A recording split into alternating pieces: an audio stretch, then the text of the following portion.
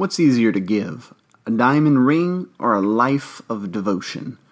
A token of love or the actual love itself? And which one would you prefer to receive from your wife or husband?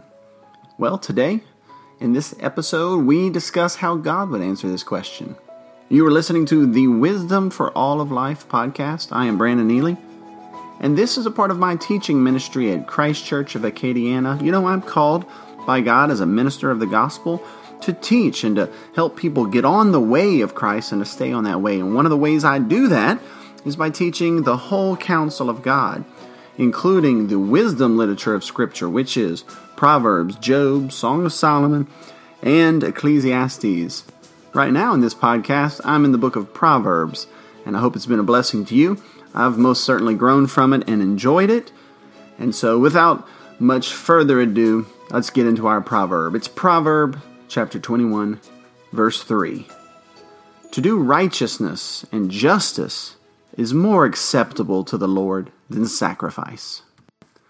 What did you get your wife or your husband for your last anniversary? A big present, a big gift, some jewelry, or maybe a trip, right? Maybe a new car or something, or simply a card.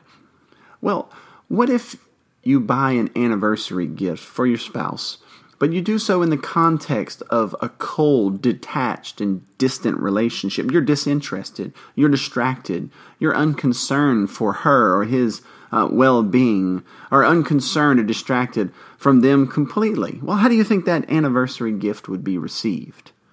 Well, I would submit to you that it's not going to be received well. So the gift only has genuine meaning and is genuinely appreciated if given in the context of care and concern and a life of daily dedication, love, and kindness. If you treat your spouse like garbage and then give them a gift here and there on special occasions, it's only going to be seen as some form of manipulation or hypocrisy. And if a wife has to choose between which of these two things she'd want, habitual love, day in and day out kindness and service, or an occasional big and elaborate gift, I can assure you, any wife with any common sense whatsoever is going to choose the life of habitual love and kindness. Now, what about the Lord? Does He appreciate praise songs and motions of worship, prayers and hands lifted or knees bent down to Him in worship? Does He enjoy financial gifts or acts of service? Does He enjoy these things when the life of the person, when the life of the offerer is one of disinterest, apathy, and distraction? No, the Lord hates such gifts. If He had to choose, He would choose your regular, steadfast, habitual service and obedience over your occasional showy displays of religion.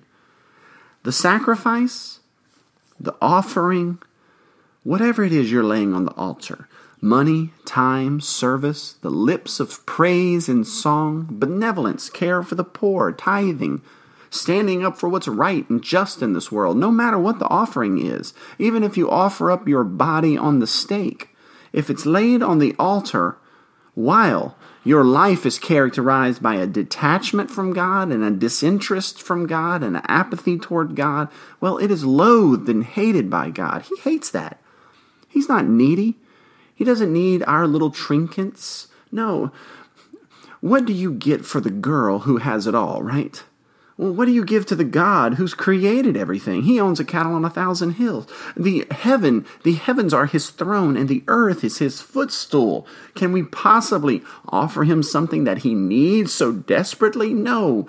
What He demands is our allegiance, our loyalty, our love, our kindness. These gifts are mere tokens of our appreciation, of our fealty and submission. Our gifts aren't needed. And if they're given in the context of apathy and disinterest and disobedience, not only does He not want it or need it, He hates it.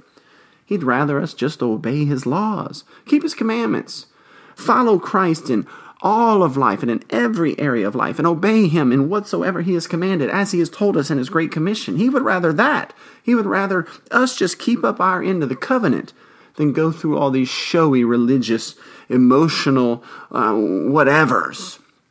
As the Proverbs tell us, He desires that we would do justice, right? And to do justice is more acceptable to the Lord than sacrificing everything. The greedy and the covetous man who gives his annual donation, this man loves money. Money is his God, but he gives his annual donation. Well, the Lord hates this.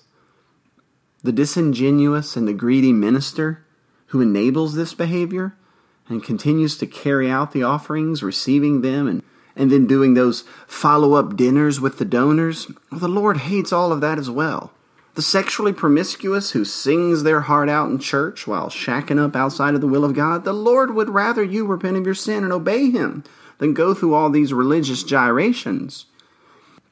And can I be real blunt here? God declares, I cannot endure iniquity in the solemn assembly. You see, God wants a holy church. That's all He really wants for Christmas. That's all He really wants for His anniversary. He wants your deep down, genuine, heartfelt kindness and faithfulness.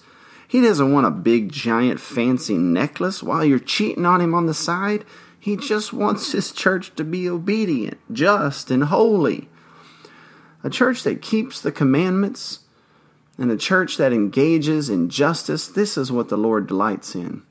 A church that engages in cathartic, therapeutic exercises and shrouds itself in smoke and lasers and engages in all manner of spectacular events with singing and swaying to the sounds of worship music.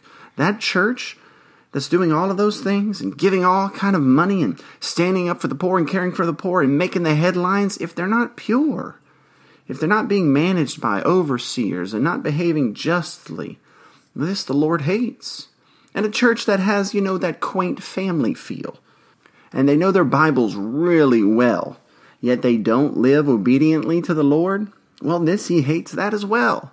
He hates all styles of hypocrisy and demands that we turn and do justice. He demands that we obey His law, His statutes, and His rules. But Pastor, doesn't the Lord desire sacrifices? Isn't He the one that instituted the sacrifices? Does He not call us to give our tithes and our free will offerings and to give up the first day of the week in adoration to Him and in solemn rest, commemorating His resurrection and His new creation? Does He not call for these sacrifices? Well, of course He does. He wants us to honor Him with our wealth and the first fruits of our income. He promises that if we do that, He's going to bring abundance into our lives. Yeah, He wants all of that. But He wants your life even more. He wants your heart and your mind and your soul even more. He longs for you more than anything to echo Jesus in the Gethsemane prayer. Nevertheless, Thy will be done. You see, He wants the minor things, like tithing, but He also wants the major things. We can't major on the minors and forget the majors. As Jesus said, the most important law is to love God with all our heart, soul, mind, and strength. And what does this love mean? It means to obey Him. As Jesus said, if you love Me, keep My commandments. See, the Pharisees tithed of their herb gardens, but they forgot the weightier matters of the law. Jesus says we've got to do the minor things, but we can't forget to do the major things as well, things like love and justice and faithfulness. Nothing is to be undone. And we've got to major on the majors. Not forget any of them. God cannot be appeased by going through the motions, doing the externals. Nothing is going to make up for a backslidden life.